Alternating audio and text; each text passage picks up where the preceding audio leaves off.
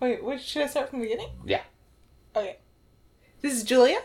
Wait, No, okay. I'll say hi first. Okay. Hi, this is Julia. Hi, this is Seth. What is it? Where are we? What is this? You don't have to say hi. Okay, so you go. Let's do this one. Okay.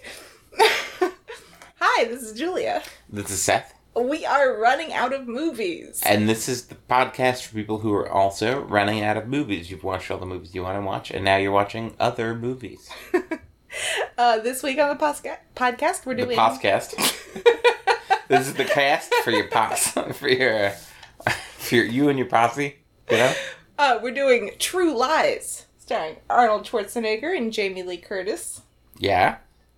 Yeah. Classic. You're doing a little background for us. Do you have a summary for us? Or Yeah, so this is the back of the DVD case. Says, Arnold Schwarzenegger is Special Agent Harry Tasker, although to his wife, Helen, he's just a boring computer salesman. When Harry's two lives unexpectedly collide, both he and Helen find themselves in the clutches of international terrorists, fighting to save not only their marriage, but their lives. Ooh. Great. It's a great premise, a great movie. Yeah, this is, I guess I kind of knew this, but I didn't really know it officially until I IMDb'd it during the movie, that this was written and directed by James Cameron in the 90s. Yeah, I did not know that at all until... For me, it was kind of funny thinking, of nerds and when I say nerds, I mean, people like me.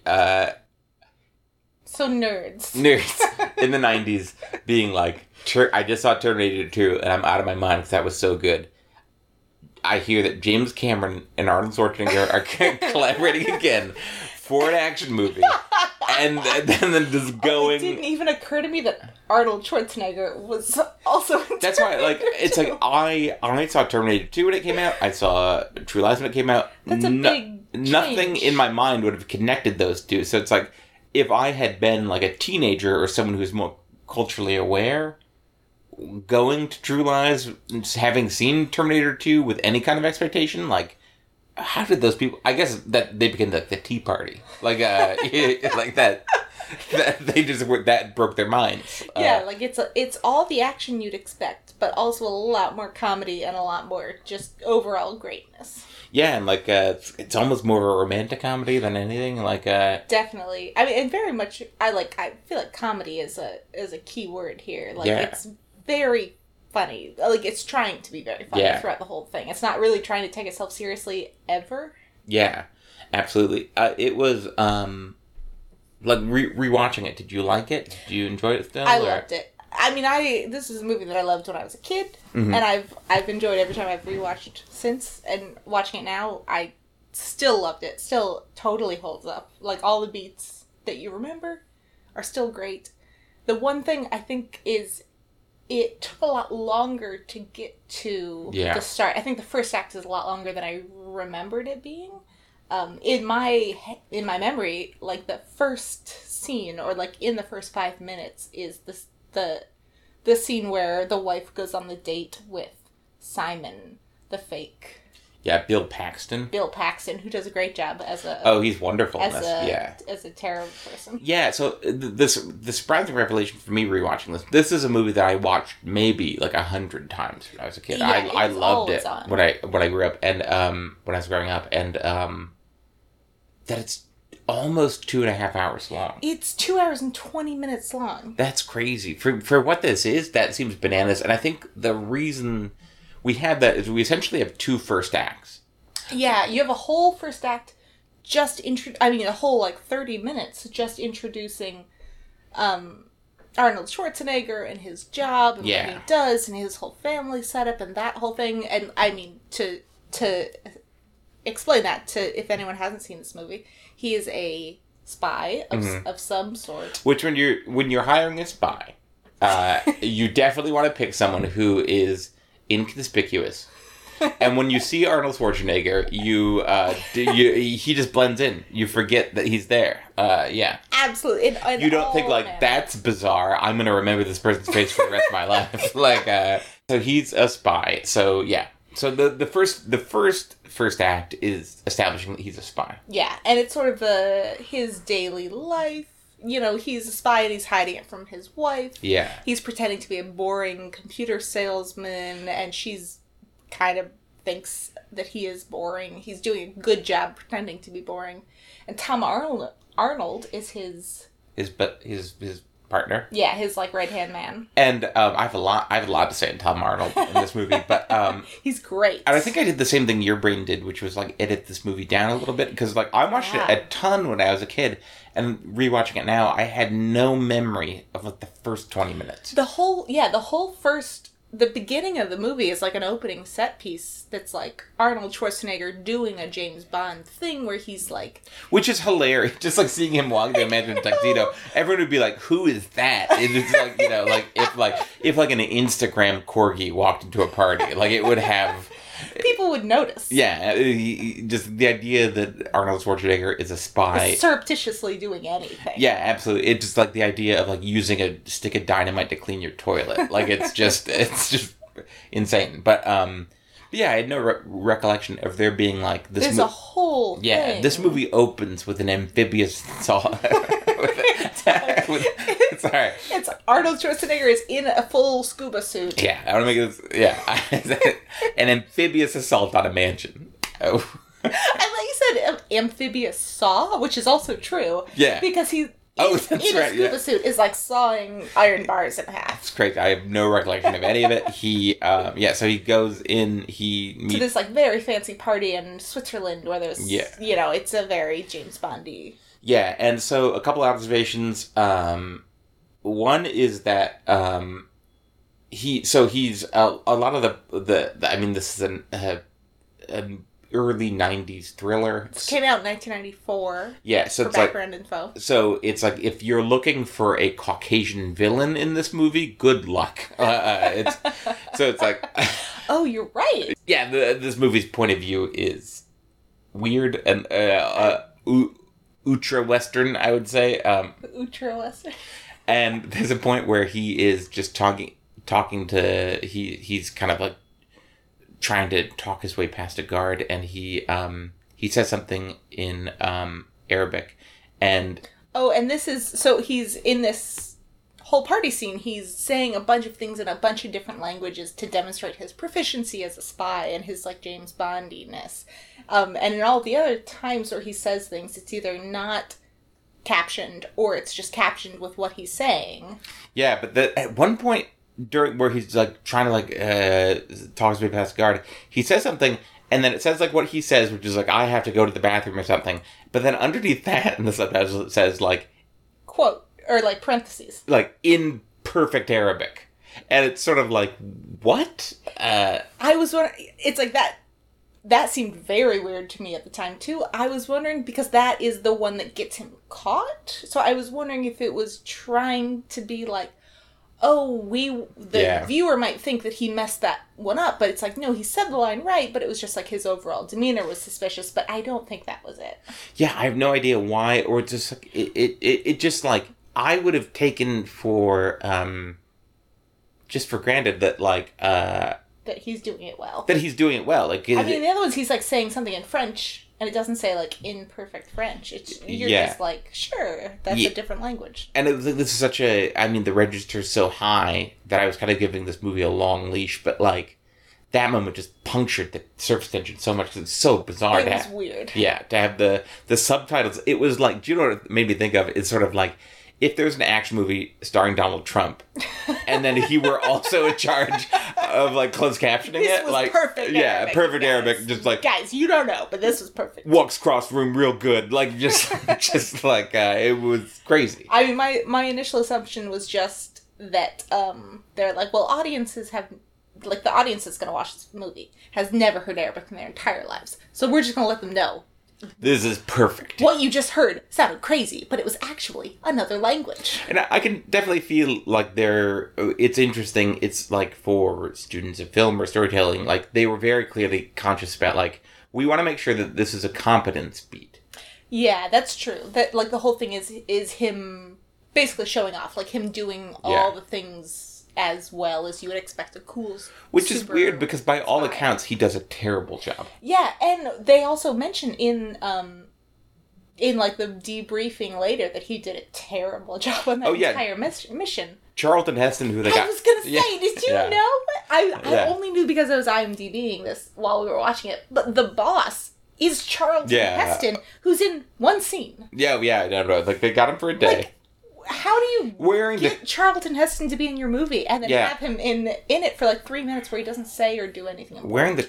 Wearing an eye patch that was so tiny it looked uncomfortable. Like it was I don't know how they got that on him. It was like it's like imagine giving a cat a pill and then that's how getting this tiny eye patch in Charlton Heston must have been like just him thrashing. But yeah, so everyone admits he does a terrible job where it's like it turns into a fiasco where he's just like at this mansion. He does he does the tango with Wayne's girlfriend from Wayne's World, Tia Carrera. Oh, that's what she's from. Yeah. That's right.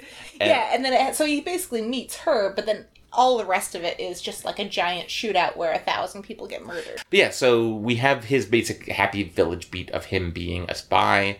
He's with Tom Arnold. Tom Arnold is great. He's just like the comedic relief for the whole movie. And also the one who's doing kind of the majority of the heavy lifting for the actual spy stuff. Arnold is just like there. And he's like a sweet doofus for the whole movie that doesn't have that many lines, which I think is smart for when you're casting him. I saw this in the theater, which I would have been 11 when this came out. And I remember, but even as I was 6. I'm a monster. But no, I remember being, you weren't, because you weren't cognizant of this narrative at the time, is that everyone hated Tom Arnold when this came out. Oh, did they? But wait, what's Tom Arnold's situation? Yeah, well, it's interesting is... paint me a picture. Early 90s, just the Great Gatsby's in office. Everyone's... everyone's doing the Charleston. It was the early 90s. Everything sucked. Everyone's clothes were still terrible, but everyone was making fun of the 80s for some reason, even though at least the 80s was an aesthetic. The 90s was just like horrible baggy clothing. No one's suits fit, but no. So everyone, think about this, which I've never had a problem with Tom Arnold, and I'll say that now. Tell me about Tom Arnold. He was a kind of a loathed character in the early 90s because he was think about this. Think about what I'm telling you. He got famous because he was dating Roseanne Barr. Okay. Or Roseanne Arnold at the time. Or, I think they got married, So he became a character on her show. I don't think people really remember, or it's like now because Roseanne sucks so much, they don't remember. Roseanne was an amazing, huge show. And I think people hated Tom Arnold because they saw him as a hanger-on, kind of like his, I don't know. Like, I don't know, everyone kind of has that, a lot of people have that narrative of, like, the younger sibling or whatever, like, who, or, like, Like, comes along and ruins everything. He was in, like, Jim Belushi too. Sure, John Belushi. John Belushi. Yeah, I almost said Jeff Belushi, because I'm an idiot. Like, anyway, so this is too long. But I just remember being 11 years old and watching this movie, and he got a lot of good reviews. Like, a lot of reviews singled him out. I remember at the time. Like, you were reading a lot of reviews as an 11-year-old? Yeah, I mean, I didn't have any friends. Or, like, no one was like... Oh, sweetie. I wasn't playing sport. So, yeah. But I remember just, like, and being, as an 11-year-old, so happy for Tom Arnold. And he crushes it. He's really funny. Except for... He carries the movie. When he calls Tia Carrera, like, a bitch 3 times in a minute. I was, like, watching it now, it's just, like, cool it. But, I mean, sometimes you just gotta call people bitches. Yeah, if he was like Arnold's not being such a bitch, I'd been like, yeah. But, no, but yeah, he's great in it the entire time. I don't know how I started that point. I think we're just gonna have to just randomly guess and then cut around it. No, absolutely. But the point is, Arnold Schwarzenegger does okay. Arnold Schwarzenegger does as well as you could expect Arnold Schwarzenegger to do, but Tom Arnold is a delight. Is a delight the entire time. He's wonderful. Just really, like, every scene. I mean, if you rewatch the beginning, like the first 30 minutes of the film, if you took Tom Arnold's character out of the scene, it would be almost unwatchable. It would be hilarious, like, because it would just... And it's just so beat by beat, like, everything you expect about, like, a standard kind of James Bond movie, but, like, no anything else, where he's there to, like, point out all the times where it's like, this seems really dumb. Yeah, where it's like, yeah, because it's sort of like, the beats that we're doing with the Arnold Schwarzenegger in the mansion bit are like James Bond beats, which, like, you need someone who's just, like, charisma crawls off the screen and beats you to death. Where he's just doing these things like someone who is kind of doing a great job of figuring his way through a foreign airport. He's doing a good job for what he can do. Yeah, just be like, I'll take one Cinnabon, thank you. Like, it's just, it's not cool at all. So it's like, we need Tom Arnold kind of, like, to cut through. And... I was actually thinking that while we were watching it. I forgot that I was thinking about that. But it's almost like Tom Arnold sets the cool bar so low that the things that Arnold Schwarzenegger are doing can seem cool by comparison. Yes. Yeah. Tom Arnold is just being, like, a regular schmo. And so then, like, it allows for Schwarzenegger to seem like he's very together, even when he's not really acting it. Yeah, absolutely. So that is kind of like our first beat. Our second first beat or first act is seeing Arnold Schwarzenegger with his family, which is Jamie Lee Curtis and Elijah Dushku plays his daughter. Oh, right. And so we're seeing kind of, it's interesting, we know that he's lying to them, and that what we get early, like the whole first act is kind of understanding that we get that they're lying to him. And, like, they're very unhappy with the whole situation. Like, the wife is, like, really bored by him and kind of bored in the marriage, and like no one's really happy in the situation, and he's just so caught up in the lie that he doesn't notice that they're actively bored. Or like he's trying to bore them with his boring cover story, and he's just doing such a good job of it that he doesn't realize that they're genuinely bored with him. Yeah, absolutely. And I think it is actually really well observed about when we lie, and people who pathologically lie in general, they end up being so fixated on their lie that they don't really think about the internal lives of the people they're lying to. Like, he's so focused on the performance of his lie that he doesn't notice that they clearly, it's not that they're not buying it, it's that they're not interested in the information he's giving them. It's like the persona he's putting on successfully is like a bad one for them. Like, they're not interested in it. Absolutely. So we get, like, he brings a gift home to Eliza Dushku, who, like, honestly, like, I think, like, the two best performances in this movie, I thought, were Eliza and Jamie Lee Curtis. Jamie Lee Curtis crushes. She's incredible in this. Yeah. Every time she did anything, it was so good. Yeah, so we get, like, he brings her a stupid gift, like a snow globe or whatever, and she's like, this sucks because I'm, like, a teenager. And she throws it to the trash can. And then Jamie Lee Curtis tries to, like, tell him that something like a plumber is trying to overcharge them or whatever, and he's like, that's fine. And she's sort of like, I offered to sleep with him, and he's going to knock off $100, and he's just like... He was like, great, sounds good. Yeah. Like, just clearly, like, he's not paying attention to her either. Yeah, so it's, good externalization of that dynamic, and then, a quick thing where it's like, Tom Arnold kind of, like, walking in, like, kind of like a stud creep, just puts a package of cigarettes on Arnold Schwarzenegger's mantle, which has a camera in it. Yeah. Then he gives Arnold Schwarzenegger a sunglasses, and he's like, hey, I put this in, there's a camera, it's like this weird scene, but then he sees that his daughter stole money out of his jacket.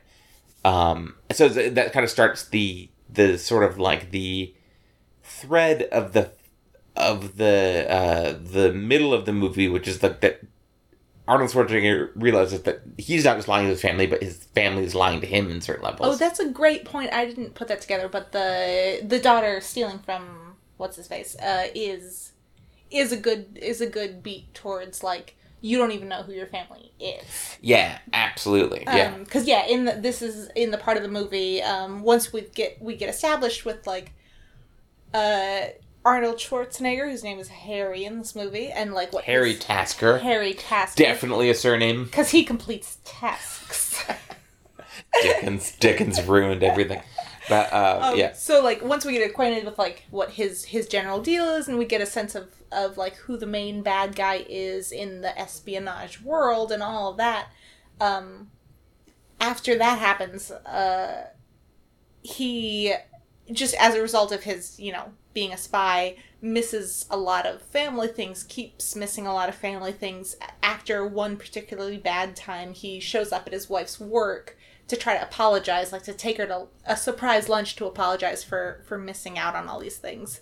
And accidentally overhears that she is having lunch with a gentleman companion. Mm-hmm. And yes, she has like a coworker who is kind of externalizing a lot of information that like Arnold Schwarzenegger is overhearing. That he's like, it's very clearly a hookup.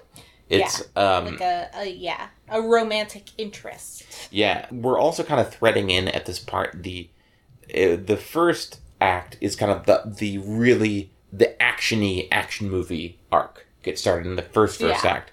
So we're kind of continuing that a little bit before we find out about Jamie Lee Curtis's affair, where he meets with the Persian artifact expert one more time.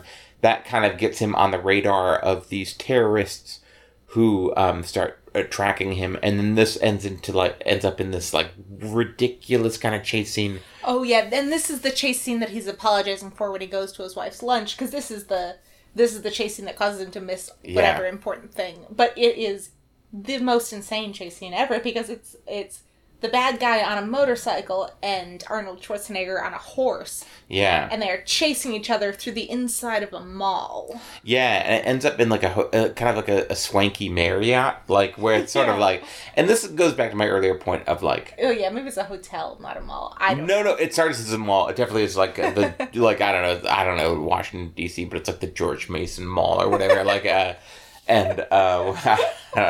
Oh, that's the founding father my grandma really liked. that's really good. What is the big mall in Washington D.C.? Do you know what it is? Like I mean, the mall is like the area of land where all the Smithsonian museums are. No, I mean not where the I Have a Dream speech happened. I mean like where people go to buy I don't know. Yankee Candles. But okay. I have no idea. So they go to that and it ends up being in a Marriott, which is like, this goes back to my earlier point of like Arnold Schwarzenegger as spy, where his take on spy seems to be sort of like action cop, the guy who is gonna get his perp no matter what, and is gonna tear apart the whole city to get it. No matter how much damage he's doing. Yeah, that's not really a spy beat traditionally, and it's sort of like, and it's like if you think that you are engaged in espionage, and you end up trying to keep a low profile because no one can learn your true identity. Yeah, and you're just like, A, I have a super distinctive face and build. B, and manner of speech. Yeah, and manner of speech. B, manner of speech. C, I am chasing someone. This person's on a motorcycle and they're driving through a hotel. And I'm chasing them on a police horse. Yeah. It's just like, I'm not saying you can't be a spy. I'm saying maybe like take a personal inventory. Be like, what am I good at? Yeah. What am I good at? What am I bad at? Yeah. What am I good at? Yeah. But what are my personal strengths? Yeah. What does my job require? I mean, just like be like, and just start like drawing lines back and forth of like this hooked up to that. So it's like that's absurd. And yeah, I mean, it's like God bless. I loved it when they started doing when he got the horse to start doing the chase. I was just like, God bless James Cameron. He's gonna straight up do a horse running through the inside of a hotel. And he did it, and it was great. I also thought a lot about like the scene in or the thread in Adaptation, where Charlie Kaufman's brother is writing a thriller where it's like, it's like horse versus car, like. But so this build, and this is like one last observation about this whole sequence is sort of like this builds up to like they take in their separate vehicles. Those separate vehicles being motorcycle and horse. Yeah, so the bad guy, who the side note, is first of all his going back to like sort of like the racism of the villainy in this movie is his organization is called Crimson Jihad. Yeah, and his call name or whatever his nickname is Sand Spider. So yeah, it's like everything. All the bad guy stuff is being pulled out of like a Republican dream journal. Like it's anytime you're using sand as an adjective for a negative terminology, it's like go home, think it out. Yeah, like yeah. sand spiders on a motorcycle. Yeah, so he goes up to the roof of this hotel, and then Which, also, in this movie, people who are trying to evade people keep going up to rooftops. You made that observation. Everyone's just like, yeah. What do you think is up there? That's not where you escaped from. It's like the movie was written by a house cat.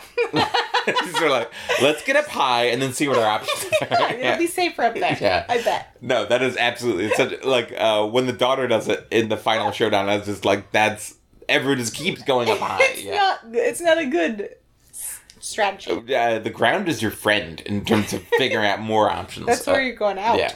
So in this scene, the guy gets up on the roof of this Marriott and guns his motorcycle, and then, which is also a very fast and light object. I'm just going to put for emphasis here. And then he shoots it across kind of like a 4-lane road, and then lands in a lower building with a pool. And he lands in the pool. On the rooftop. Yeah. So Arnold Schwarzenegger sees this on a police horse, and he's like, okay.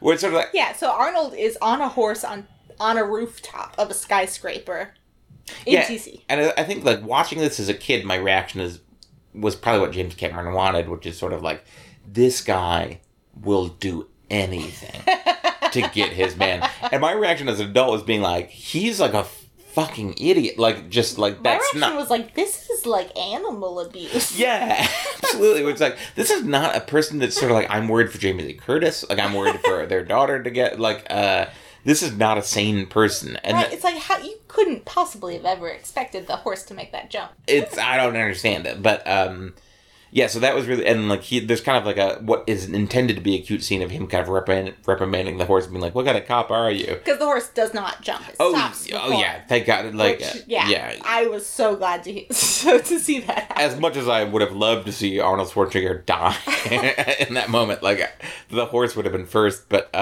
so the horse... So the horse stops and Arnold tumbles over the edge and is holding onto the reins, like, dangling over the side of this skyscraper or whatever. Which, it's like, I'm trying to think of being like, maybe it's intentional. We're pointing out that the horse is smarter than Arnold Schwarzenegger at this point, but like... I mean, I think it's like a subtle line that's threaded through the whole movie is that Arnold Schwarzenegger is kind of an idiot, and that people are sort of accommodating for him, which is kind of how you need to use him.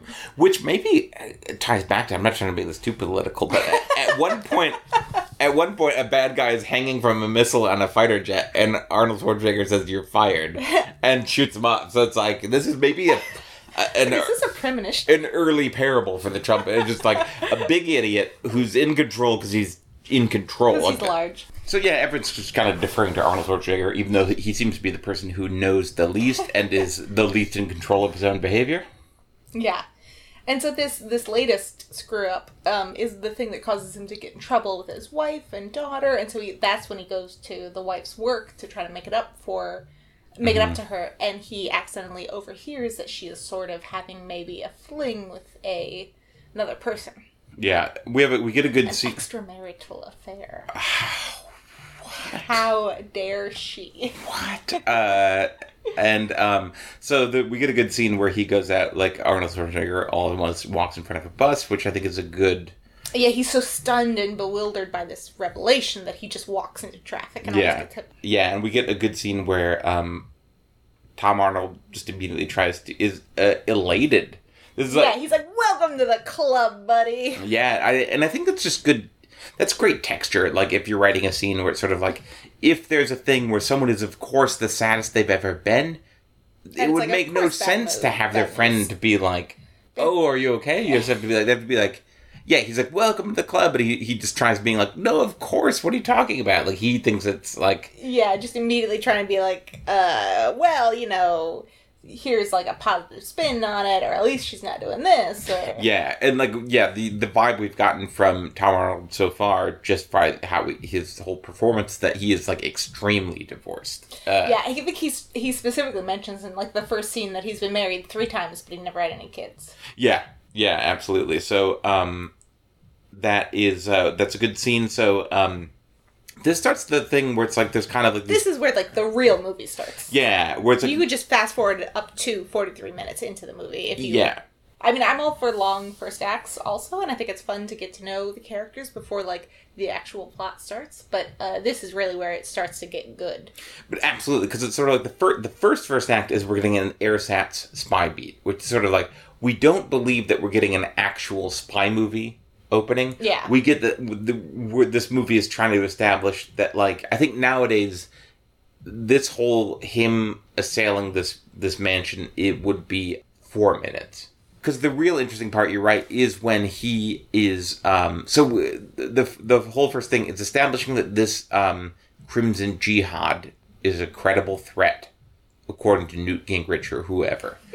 And then the more interesting part is, like, we've established this threat, and then he starts diverting all of these kind of company resources into this investigation of his wife and this guy. So he immediately, like, starts ignoring the real investigation that they're supposed to be working on and just, like, bugs his phone and his wife's work phone and starts following her and starts, like...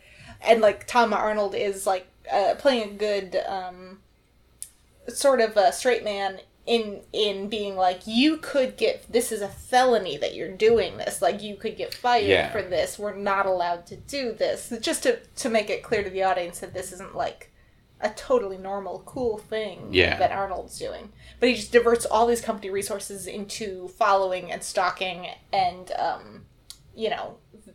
audio taping his wife to figure out how far this affair has gone. Yeah, absolutely. And so he follows Jamie Lee Curtis to her date with this guy who ends up being Bill Paxton, who does a great job. Oh, he's great. And also, in my memory, it was Sam Rockwell, who I think would have done a very different job of this, but would have been super funny. Oh, when we remake this with, like, Tom Holland and, like, I don't know who else, but, like, that's exactly, like, the kind of, like,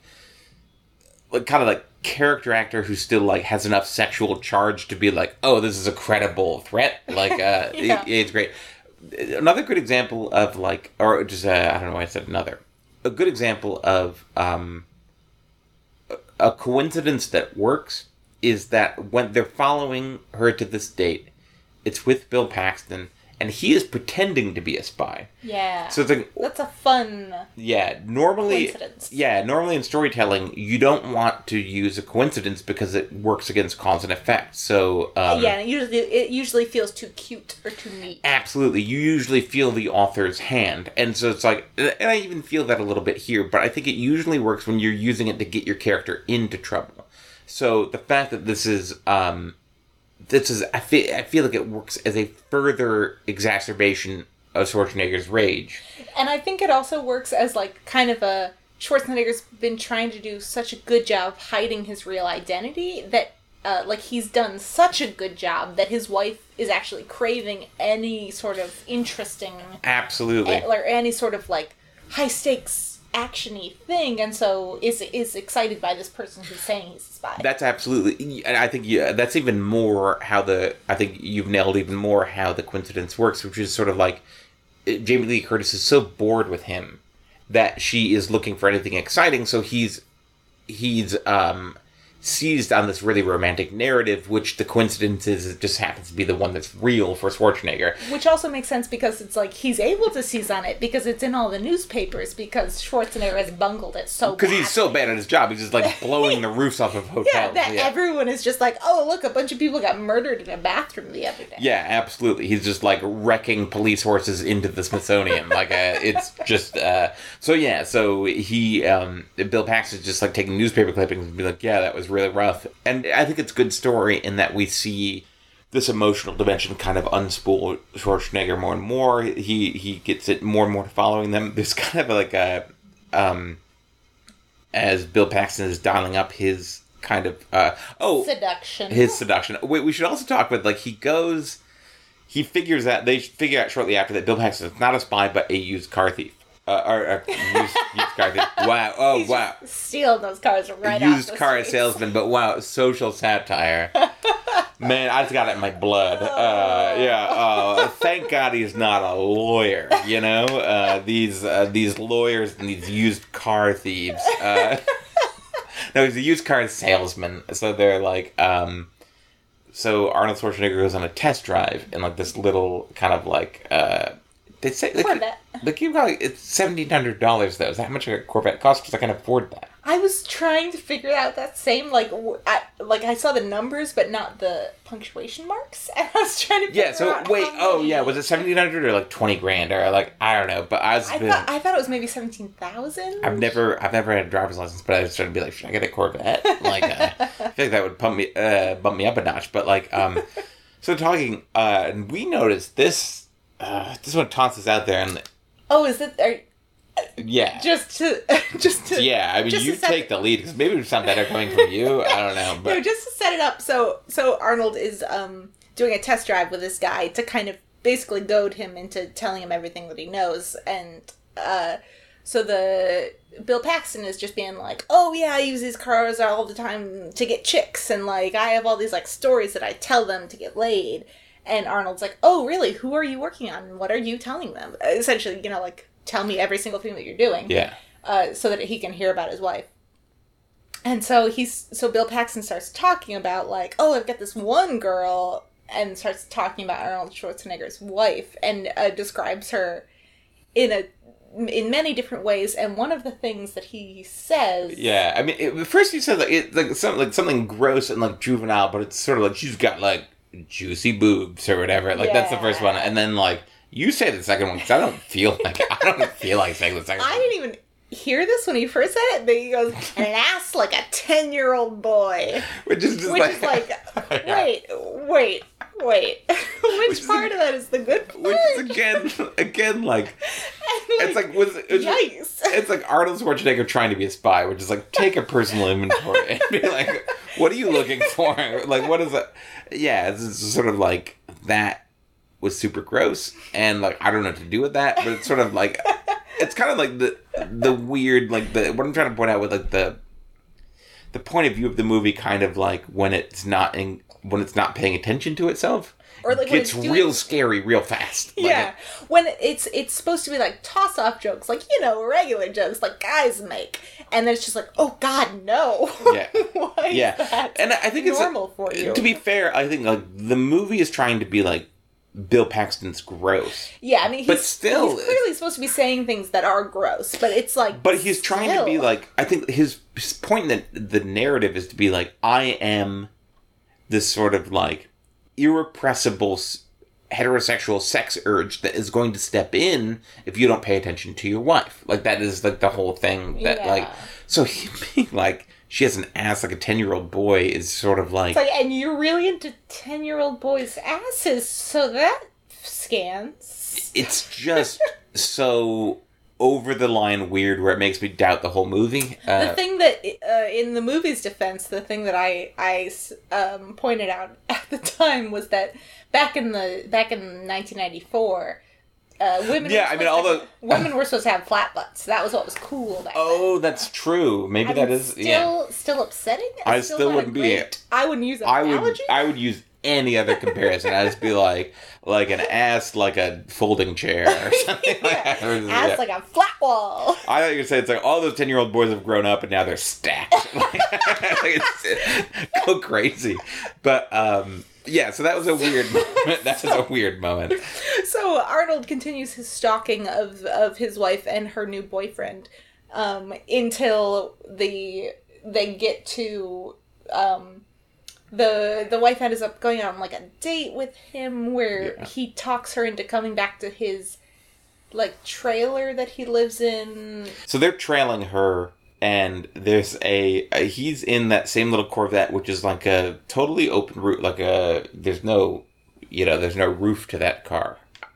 Convertible? I don't think it's a convertible. I think it's a vertible. It might be a convertible. Maybe a convertible with no roll bar. It's a convertible with no roll bar, according to my car expert. But so they're all following her, and at one point, while they were following her, like they're all in vans and just following her around. But then at one point, they're on the highway in this convertible with no irritable, no visible, no visible irritable.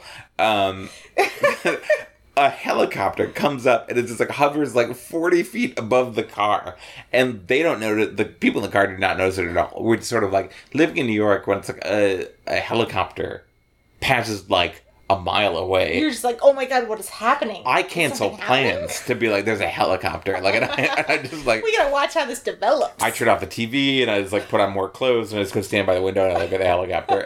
So it's like the fact that they didn't notice it seems odd.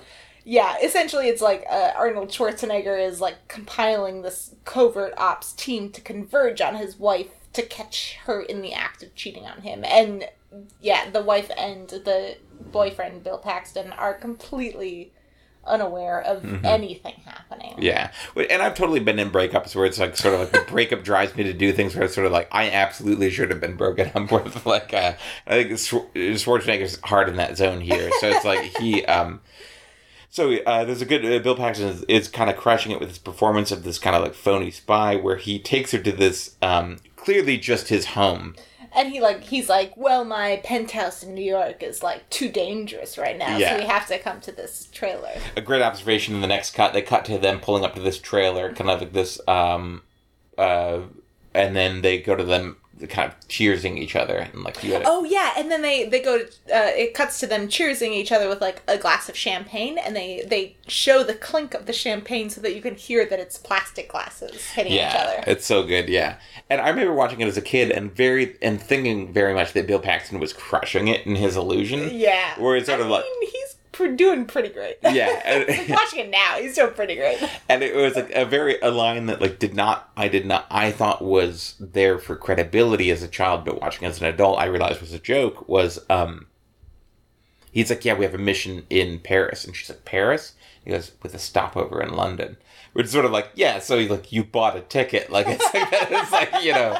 Oh, you couldn't afford a direct? Yeah. It's just like, no, of course. It's just like, with a stopover in Atlanta. Like, you know, it's like, I thought it was very, like, international and cool when I was young. Now I realize that he just bought a cheaper ticket. So that was funny. So they're in their trailer together. This is when Schwarzenegger really steps it up, where they, like, do like a SWAT assault while they're in there. Yeah. Which is, again, being into like where he's just straight up traumatizing his wife. Yeah, and Tom Arnold does do good, like, comedic softening of this. He's kind of the thermometer to show that he thinks this is all crazy and he feels bad about it. Yeah, he's like, this is illegal, the thing that you're doing right now. You can't do this to just stalk your wife. Yeah. But yeah, so the Bill Paxton guy is like trying to seduce her by being like, I have this mission to go to Paris and I need you to come with me and pretend to be my wife. But if you're gonna pretend to be my wife, you have to be comfortable being like close to me, being intimate. And so he starts like kissing her, or like getting close. I don't know if they actually kiss, but to the point where she is like, no, stop it, I'm not comfortable with this. And then that's the point where Arnold Schwarzenegger and all his SWAT team bust in and break the whole thing down and like catch them seemingly in the act. This was like a point where it's like Jamie Lee Curtis is like her performance is kind of like, I feel like she's kind of like the surface tension of the movie the entire time, and her performance is great the whole time. But like when Paxton starts to really try to physically engage with her, that's when I really started to notice how good her performance was. Yeah. Like, she really reacts, like, in a way that just makes you feel like there's emotional stakes to all of this. Absolutely. Like, she does a good job being, like, you know, she's, like, caught up in, like, the mystery, and, like, she kind of she's, like, liking being needed and liking being caught up in this thing, but, like, when he starts, like, actually putting the moves on her, she's like, I am not comfortable, and she, like... Yeah. And she, like, reacts in a way that you're very clear, like, she's not comfortable with this, and she doesn't want to do this, and she's kind of trying to go along because she kind of wants to go to Paris, but, like, it's good. It's very realistic. She's great, and, like, so Schwarzenegger's swarm on this thing is ridiculous and, like, way too aggressive. Like, there's one point where, like, Jamie Lee Curtis gets, like, hit on the back of the head with, like, a rifle. With a rifle? Just like... Which is, like... Which would put someone in the... Like, not to be, like, that guy would sort of, like, that would actually lay you up. But, like, that would be... But, yeah, she gets hit pretty hard in the back of the head with a piece of metal. Yeah. And the way the movie addresses it, like, Schwarzenegger's mad, being like, no! And like, Schwarzenegger punches the guy. Yeah, it's like, I told you with assault weapons to pull my wife out of a trailer, but I didn't tell you to hit her. Careful. Like, everybody careful. Ridiculous. It's sort of like... It reminds me of, like, the advice I got about going to the doctor, which is like, there's no such thing as a routine surgery, and there's no such thing as a routine pulling your wife out of a trailer with SWAT gear. You know, it's like someone's gonna get hurt. But to be fair, it kind of works with his character. Oh yeah, he's an idiot. You're like, he's kind of a dumb spy. He probably wouldn't have thought this through. It kind of like holds surface tension. Yeah, and then this tees up like what is one of I think my favorite scene in the movie, which wouldn't have been my favorite scene when I was a kid. Which probably the horse scene. I was a bit like, yeah, when I was a kid, it'd be like horse versus motorcycle. I've been wondering about this, but there's a great scene where they have her in interrogation, and she just got there. It's kind of like Tom Arnold and Arnold Schwarzenegger with voice modulation are interrogating her through one-way glass, and it's very much their questions are very much fueled by Schwarzenegger's insecurity. But like it clearly has nothing to do with like even like their pretend like espionage things. Yeah. It's just like, did you sleep with this guy? Do you love your husband? Yeah, and then she, it's still believing Bill Paxton's BS, is thinking that she's caught up in kind of an espionage thing. So she's very scared, and then very much just defending her choices as a person. And I think it's like just this. I think it's like the best part of this movie. It's really. What do you think about that scene? Yeah, I mean, I think it's really well acted in terms of like she's clearly like she's like terrified. She's in this thing that she didn't even really want to be in this situation in the first place. And now she as a result is in a much worse situation. They're telling her that they're gonna like arrest her and like take her away from her family and like all these horrible things. But it's sort of the time she's been kind of like a wallflower sort of. Yeah. Up to this point in the movie, and she really kind of like is like, no, fuck you guys, you can't do this to me, and starts getting really like self-actualized. Yeah. And she just has this great moment too where she was being like, why did I do all this? Like I don't know. I wanted to say that I did something on Earth. It's introducing Arnold Schwarzenegger to like he thought the point of the people in his life was to trick and to subdue them, and he's inoculate them from the thing that he did, or like keep them completely separated from that, and like didn't realize that like by doing that he was actually like and what she's saying is like we're all people on Earth, we all want to be mixed up in it, we all want to do stuff that's significant even if it's dangerous, and I thought it was a great moment, and I mean I might be like getting I might just be like projecting too much of my own feelings about life onto this very doofy... quarantine day like 45 for us, so. Absolutely. We would all just like to go outside. Like the room they were keeping her in was bigger than our apartment. So it's like, it was. Yeah. So maybe that's what I'm reading into. But I thought it was a good moment. I think that was just where I also noticed further that like Curtis's performance was like... It was, just the tentpole of the movie. Absolutely. And it totally a thing where... in the script of the movie, maybe it would just be like, wife says something to get out of it, but like her performance really grounds it in like a genuine character and a genuine moment, and like makes you really feel like the emotional like, toll of the whole situation on her. So how they end that is that they pretend to be like, well, you did a terrible thing, but we won't arrest you if you pretend to be a spy for us and do this spy mission for us. Mm-hmm. And so they send her to like a hotel or whatever. Yeah. Which for Lampshading 2, they point out, which to come out with the plot point, this is like a CIA owned suite or whatever that they use for various stuff. So there's like, go to this place, and they basically, again, when you're tricking your wife to fix your relationship, you make her think that she's going to be a sex worker. Which I point out, and my favorite part is, because I really felt seen by this, where they tell her to go to this hotel suite and look sexy, and she's there to plant like a bug, but this is all made up in like the Arnold Schwarzenegger revenge plot. They tell her to dress sexy, and then it's like a cut to her showing up at this hotel in like the poofiest dress you could ever imagine. Which is like, if I were a woman, someone was like, you better dress sexy, I'd be like, give me the poofiest goddamn dress, because like... No, I love this. I love the beat of like, because you know, it's like when like the cool people invite you to a cool thing, and they're like, dress cool, and you're like, okay. So you have felt taken by that too, as like, yeah. Absolutely, and then you're like, I think this is cool. Yeah. And then, like Jamie Lee Curtis does, as you're on your way up to that, you catch sight of yourself in a mirror, and are just like, oh no, what did I do? This is another moment that feels like really again, like, well observed. Like, the Yeah. gender politics are not great in this movie, but, like, there's some well observed stuff here, which, like, Just one moment, yeah. just tears off all the poofs on her dress. Yeah, where she just catches sight of herself in a mirror and is like, I look like an idiot, and rips all the poofs off her dress and slicks her hair back. Yeah, she takes water out of a vase and, like, very improvises. Yeah, I mean, and then, of course, it works out perfectly that her dress is perfectly suitable to be torn. Which, I'm not a music guy, but she ends up looking like whoever, like, the Simply Unbelievable, what's that song? Simply Irresistible. Simply Irresistible.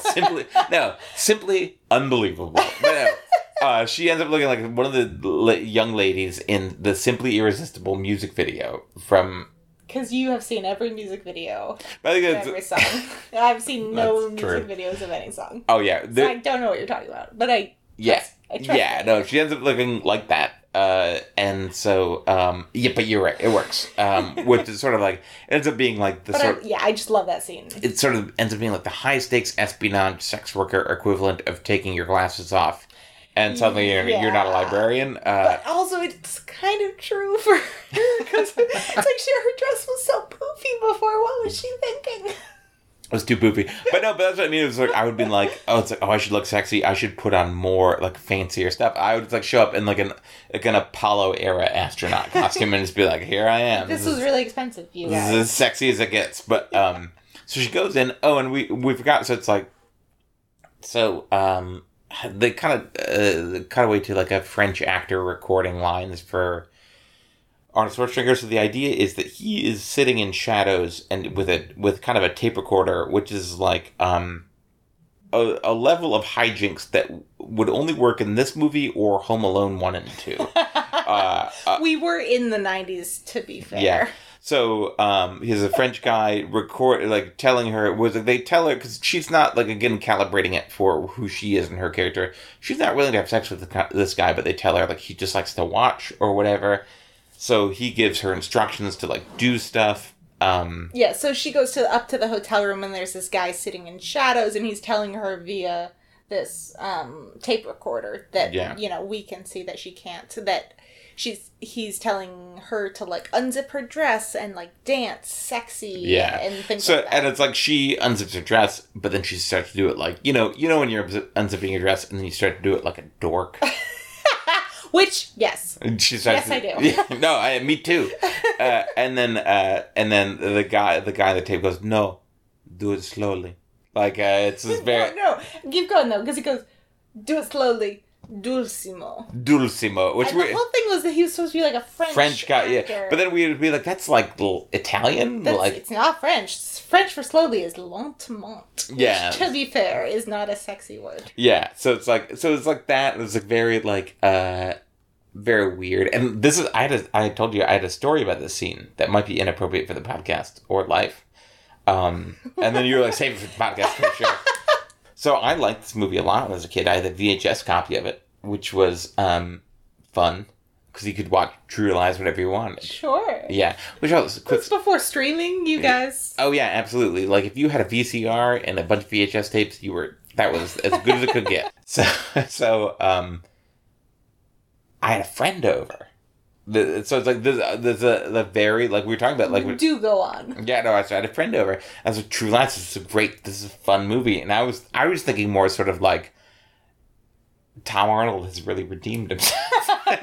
This is like, he makes a lot of good jokes. Yeah, this is an action thriller, and Jamie Lee Curtis, she does like a strip dance, which is like it's a, when you're a child. Yeah, no, it's just like. She's a sexy person. She's doing a sexy movie. Keep going. So anyway, so I'm just watching this movie. I'm enjoying myself being like, I didn't think True Lies could drag me back to the well, but here I am at the well of pleasure, and look, this is great. My friend just starts openly masturbating to the Jamie Lee Curtis scene. Wait, like next to you? In the room, like we were like, yeah.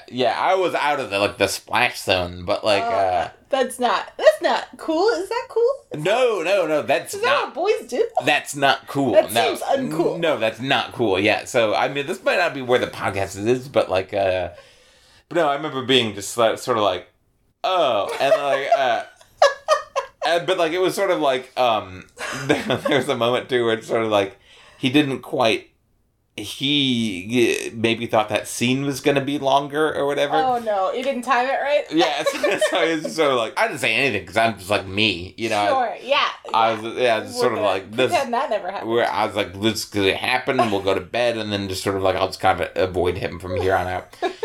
And he was sort of like, rewind it. Oh, dude. And I was like, no, I was like pretending like, We're good yeah. with that. I did the thing whenever anyone offers me hard drugs. I'm sort of like, I pretend to kind of like not understand, but like, I had some on the way over. Yeah, I was like, I'm good. So but I was like, wait, this next part's good. This is where like, anyways. So well, weirdly, I was like, why does this movie make me kind of feel funny? I was like, oh yeah, no, that was a weird thing. Yeah, I'm so sorry that happened to you. That's no, terrible. but I think it's fun. Oh, you got Louis Cage. Yeah, I could Louis Cage. So I was like, I'd maybe stop if that was like, it's not pleasant. if People he don't was like it. Yeah, if he was my boss, that would have been worse for sure. Or if I was a coworker, but that was gross and weird. But speaking of gross and weird. The scene was gross and weird. Yeah, so it's kind of a to jump back from that amazing anecdote. It's kind of a her coming into her own kind of a scene is sort of the point of it is where she's nervous and shy and awkward and she starts when he's like take your dress up and dance. She dances like anyone would do, which is super awkward and nervous. But then she like kind of gets into it and finds herself and like is like super cool and like dancing all sexy and like so it's supposed to be like her like kind of taking control and being cool.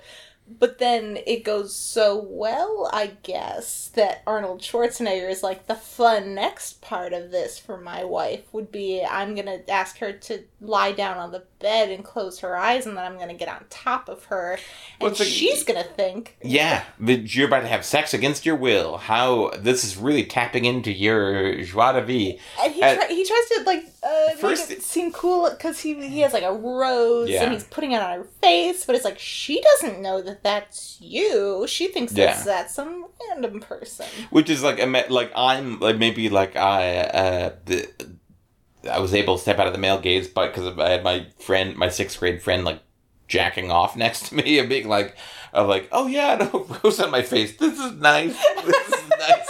We're all having fun here. This is fun. But yeah, but to Jamie Lee Curtis's credit and her character's credit, she just, like, takes the rotary phone and clocks Arnold Schwarzenegger. Yeah, and she reacts as, like, any human would react, which is like, this is terrifying and awful and not what I signed up for. I'm going to try to attack you. But also in a way where it's, like, kind of outside this movie's bandwidth of, like, acknowledging that, like, if you ever did this to a person, you would never... There's no apology.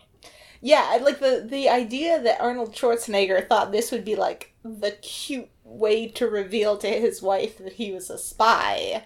Yeah. Seems insane. Like, how would you ever, like, be like, surprise, it's actually me? Yeah, and I don't actually, having watched this movie a dozen times, like, I don't know how these plots go together, but this is the point where she... Yeah, Deus Ex Machina style. Yeah, she beats the hell out of Schwarzenegger with this phone, which is weirdly satisfying, just after everything we've seen him do.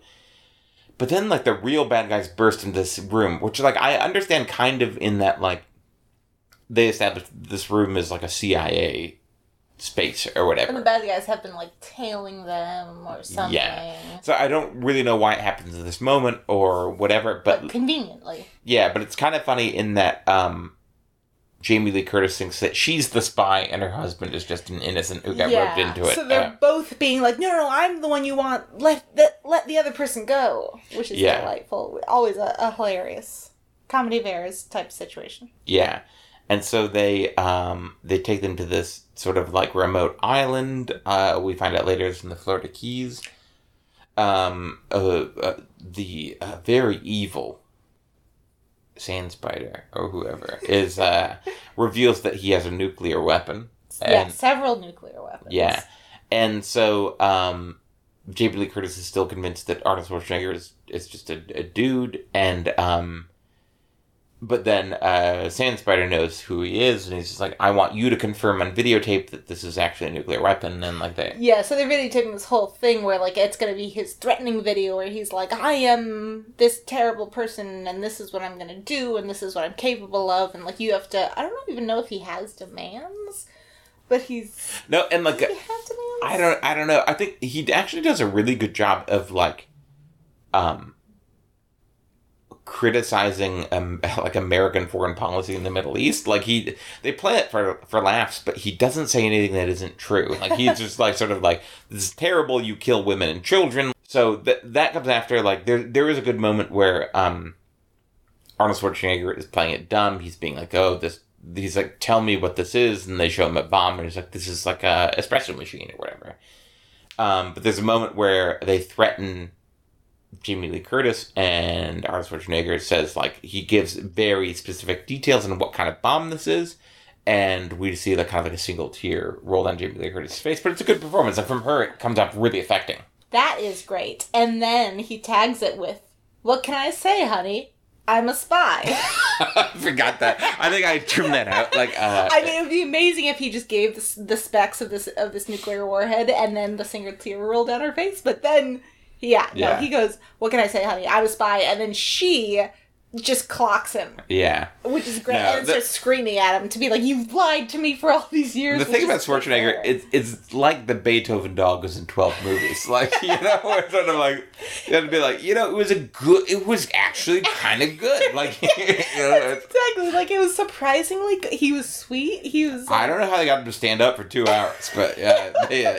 He said all his lines. Yeah, it was great. But yeah, no, I think I just sort of, like, out of my own, like, self-interest edited out, I'm a spy, honey.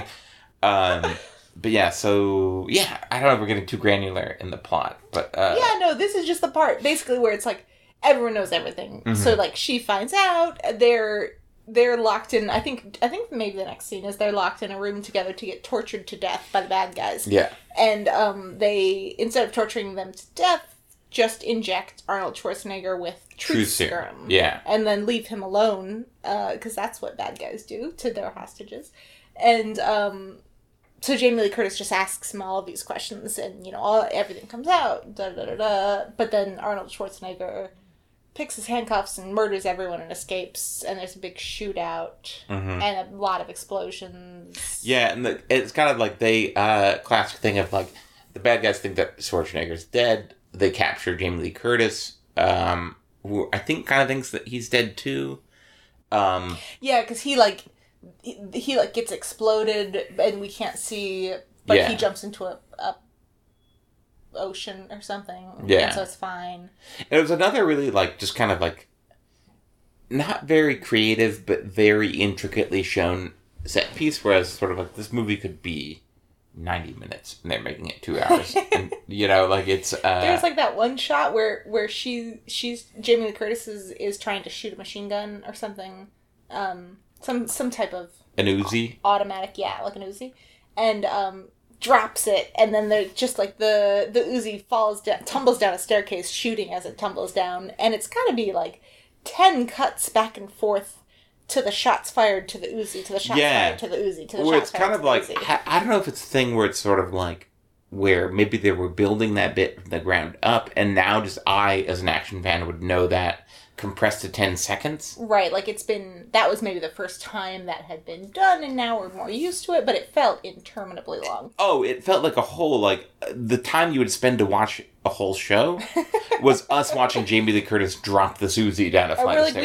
We get it. Yeah. They're gonna get shot, and she's gonna be fine. Absolutely. Where it's like, there was one, again, just Curtis's performance carrying everything, just they cut back to her after this sort of, like, long to do of the Uzi dropping up. She just kind of gives, like, a shrug and a thumbs up, and it's like that. Great. Yeah, that I like freeze frame on that for the 30 seconds. You know, like that was great. That's a shot.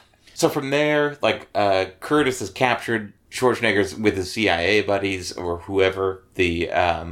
and they know that nukes are in play. And we learned that they're in the Florida Keys, and so they're planning on just driving the nukes up to the regular America or something. Yeah. There was something of like, oh my god, they're geniuses. They won't have to go through customs this way. But sort of like still to get the keys still out. To get it to the Keys. Yeah. To the first place. Anyway.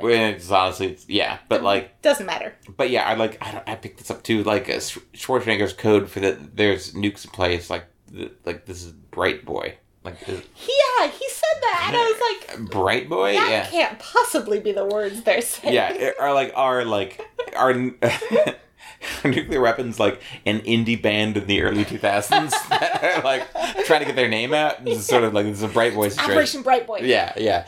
Bright Boy for Cutie.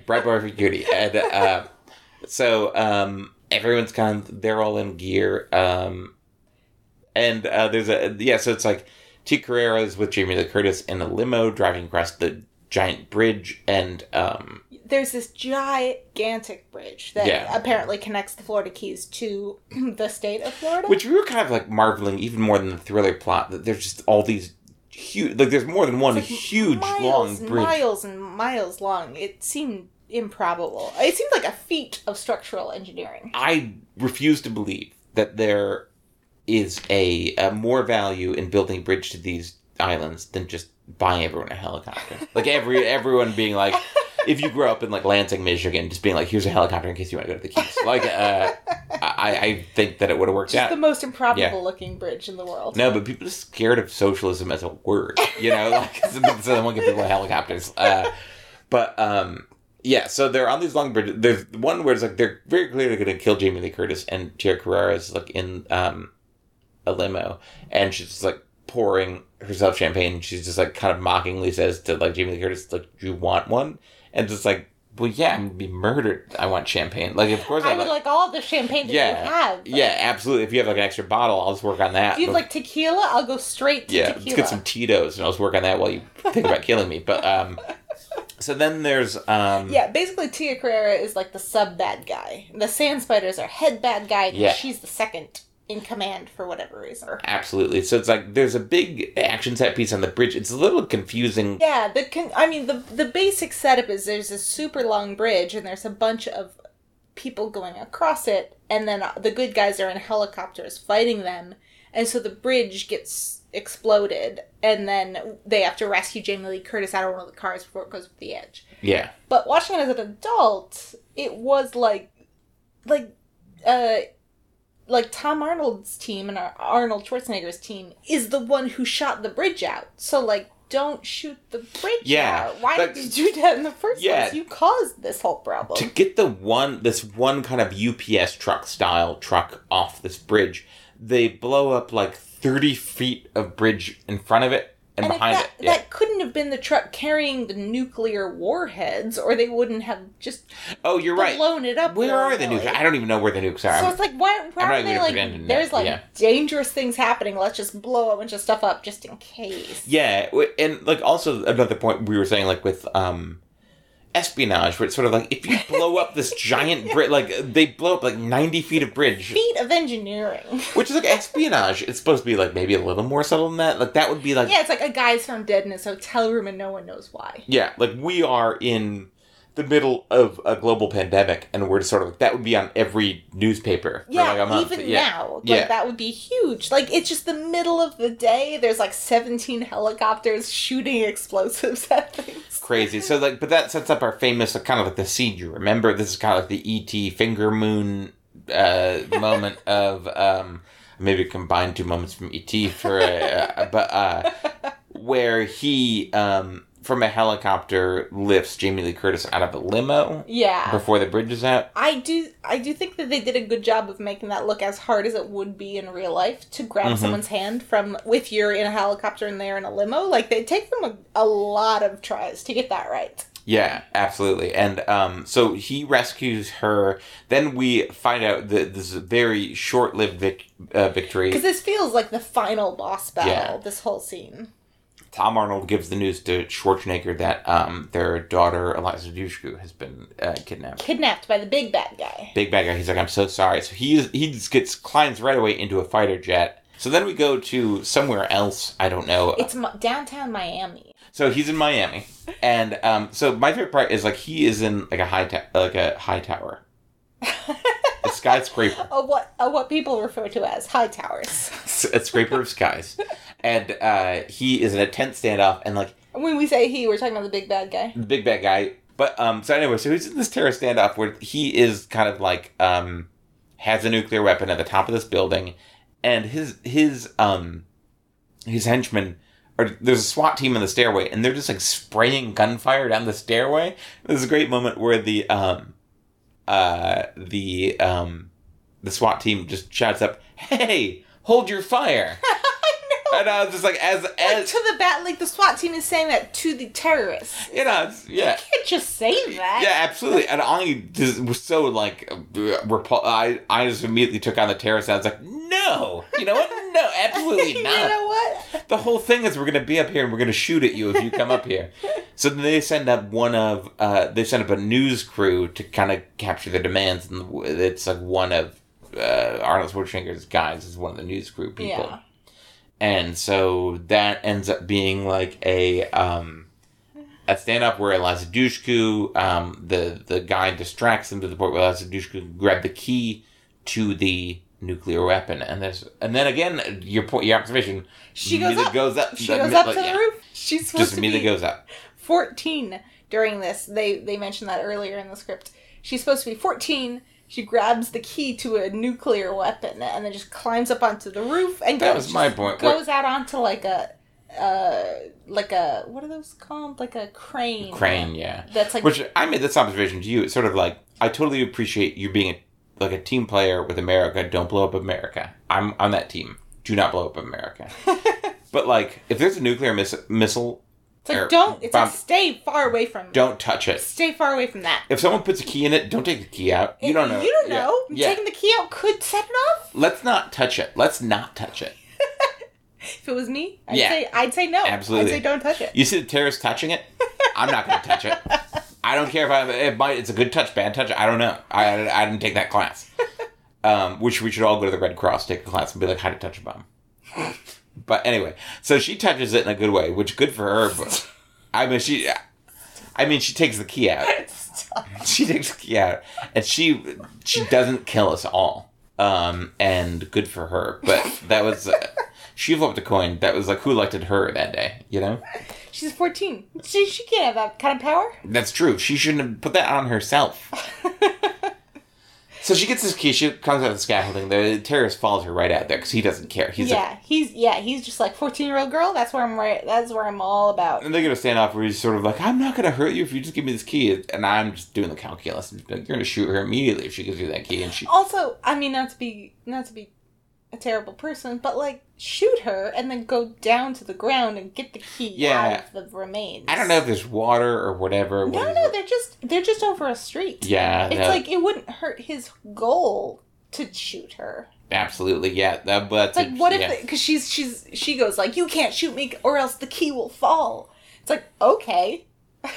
There's elevators in this building. Absolutely. I could just go down. Or it's like I'm pretty sure I could just like shoot at this atom bomb until it goes off. But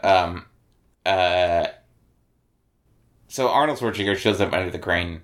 He's got a plane. He's in a little plane. It's like jump in, which is sort of like under the best of circumstances, like I don't know.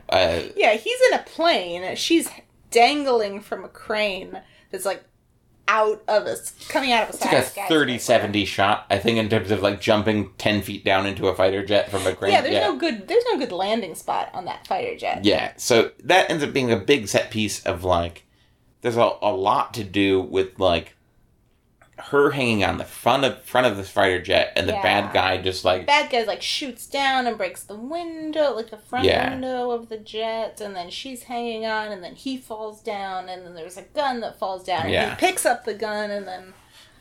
And that's where he ends up falling very inconveniently for him, and this is a 1 in a million shot. He's got to be... The last 1 minute of his life, he's got to be thinking about this. He falls in such a way that he has like a strap on him or whatever, that he is hanging from a missile.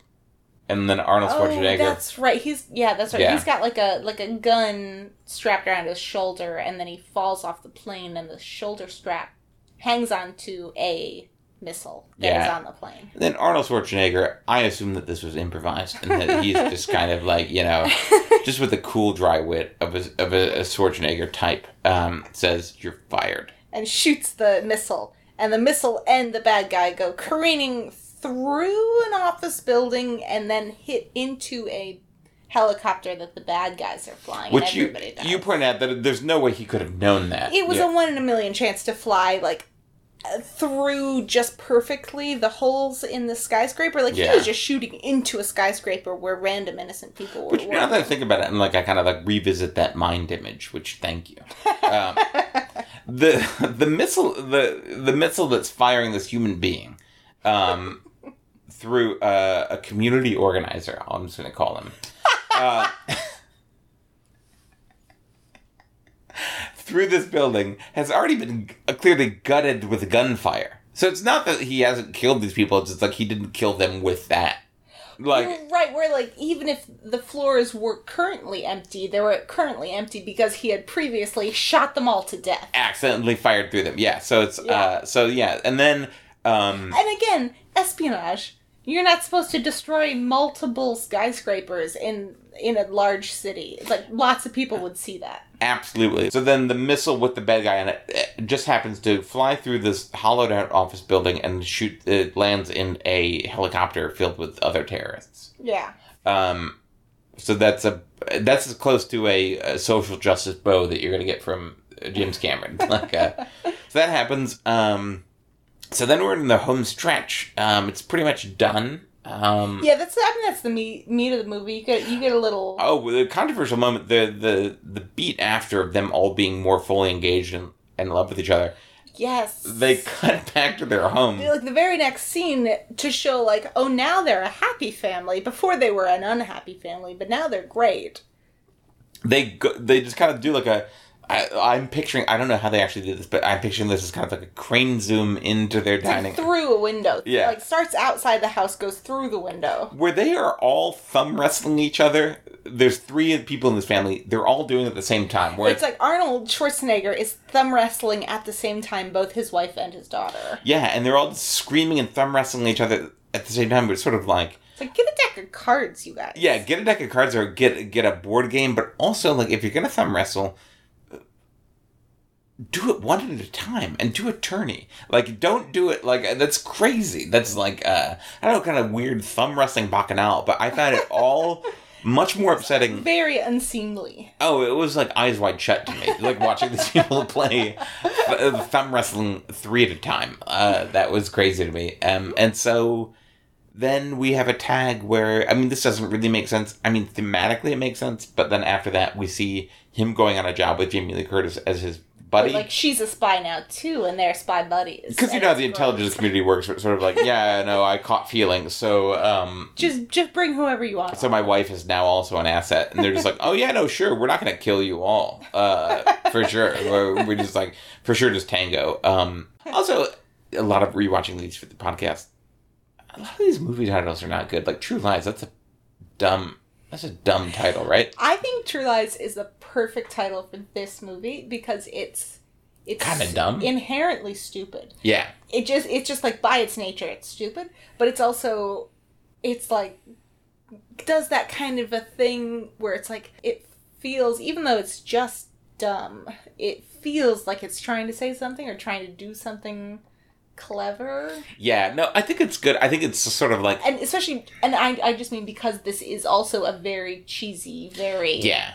Kind of innately dumb movie that just happens to be really good. Like, there's a vibe I get from it, though, whether this is good or bad, who knows. There's a vibe I get from it, though, that the movie is reaching with the title. Like. Well, I have a question for you as a kind of wrap-up question. What would you title this movie? If you had written this movie, what would you title it? Yeah, no, that's good. I don't know. Feel free to think about it for a while. Yeah, yeah, we true. Can cut around. Yeah. I'm worried that I would have made it just like a marriage pun. That's my deepest fear about myself. Like, for better or for... Yeah. Blurs. Yeah. No, that's it. I already done that, yeah. Like that. Yeah, absolutely.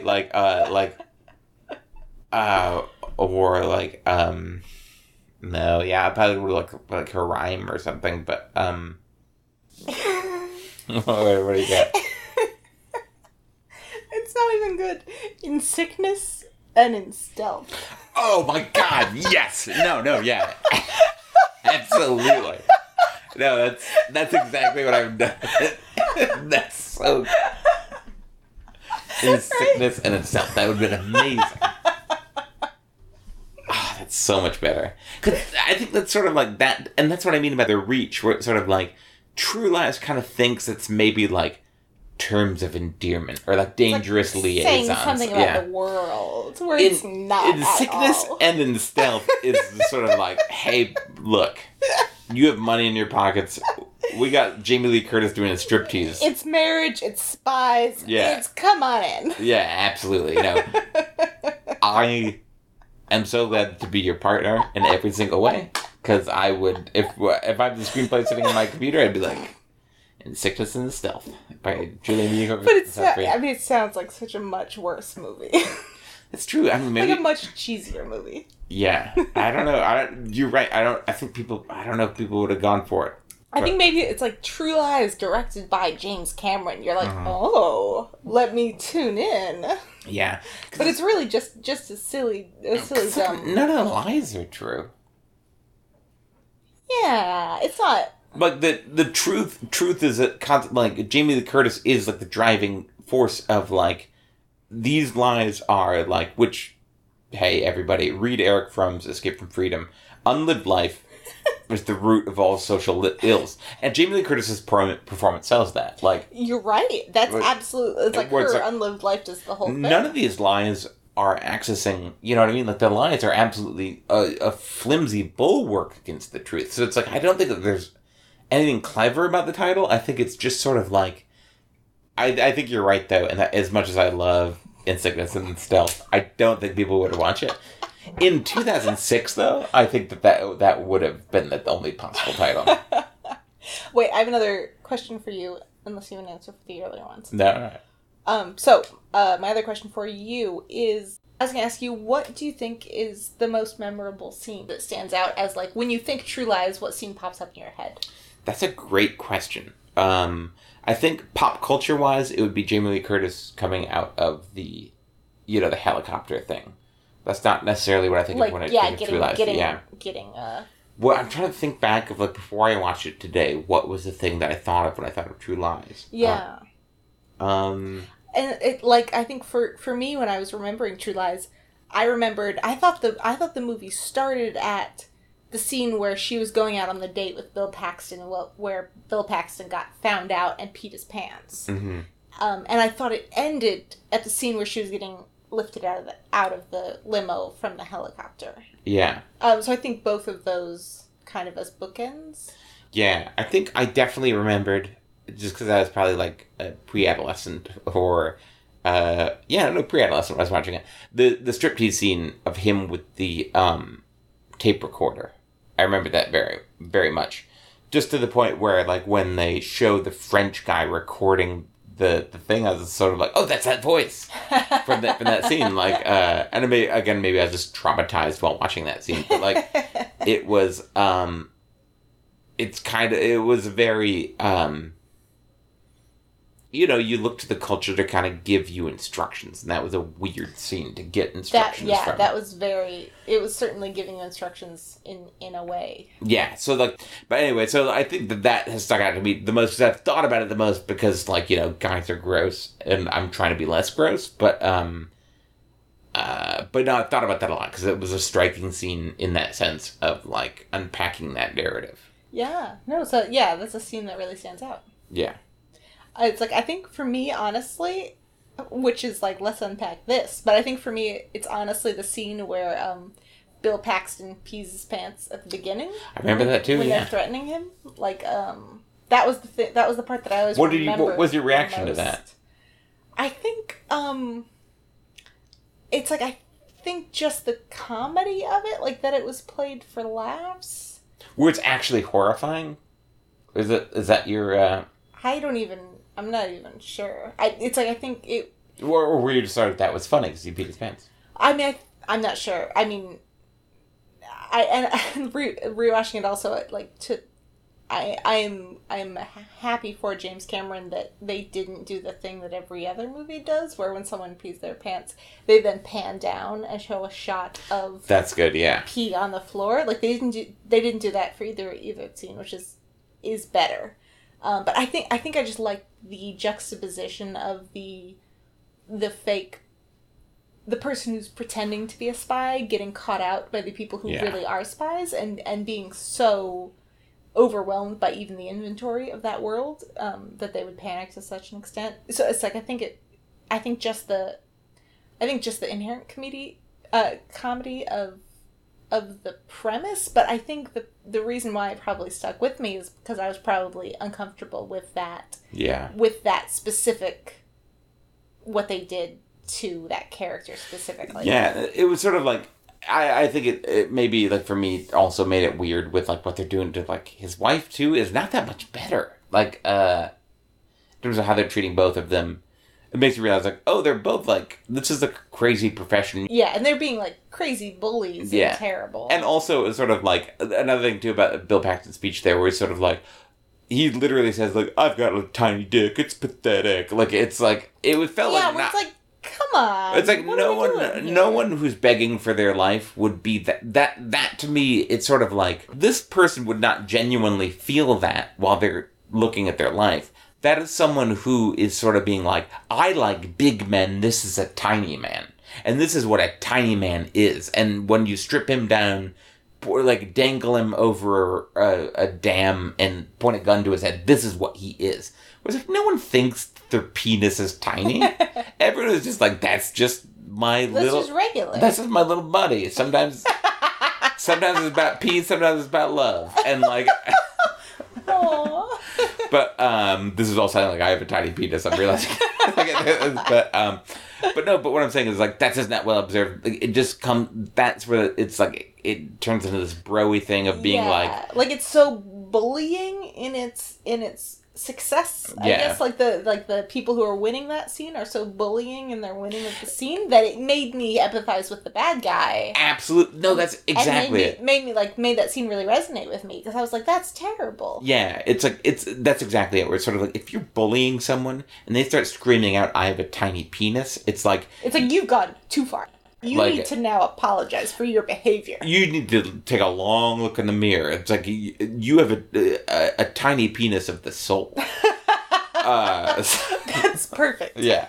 So that I totally remember that. There's also a moment, like, I don't know why this really struck me. I think it's actually a really good depiction of casual violence in a way that actually makes it really unsettling in a movie this. But they're like, he doesn't believe that they're gonna let him go. And they've lost interest in him, and they're walking back to their van, and Tom Arnold just fires 3 shots at the ground. I love that. Where it's like, that really made them seem like crazy dangerous, and like everything they've done seems super crazy. And again, making me see myself like, I am Bill Paxton.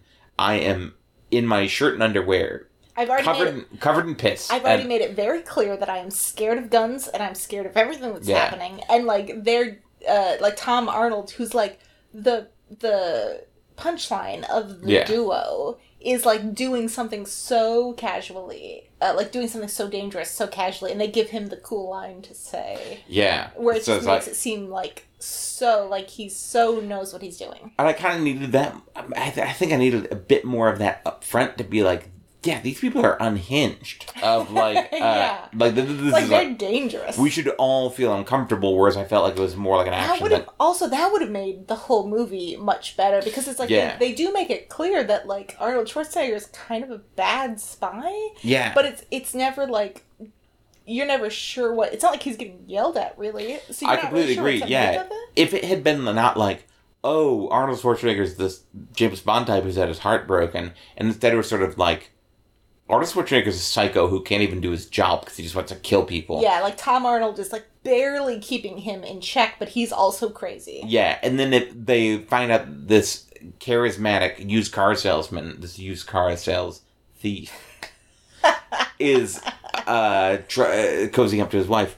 Then that would have been like, oh my god. Like, what are they gonna do? I'm scared to look. Like, I would have been watching the movie through my fingered. Like yeah, that. I think they make Arnold Schwarzenegger too much of like a good guy. Yeah. I mean, even though he's not necessarily good for any reason, but like, you know, they make him feel very much like, well, he would never do anything bad. Yeah. Where like if you didn't have that, it would be a really tense watching all of that. Oh, that would have been amazing. Yeah. But anyway, well, I think we did a good job here. Yeah. Well, any final thoughts on True Lies? What are you thinking? I mean, True Lies is great. It should definitely, everyone should watch it. If you haven't seen it, go watch it. It's delightful. But also, I think we've shown that we could definitely do an update of it with changing a bunch of key things and have it be even better and funnier. Absolutely. No, I completely agree. So thanks for listening. And as always, I love you guys.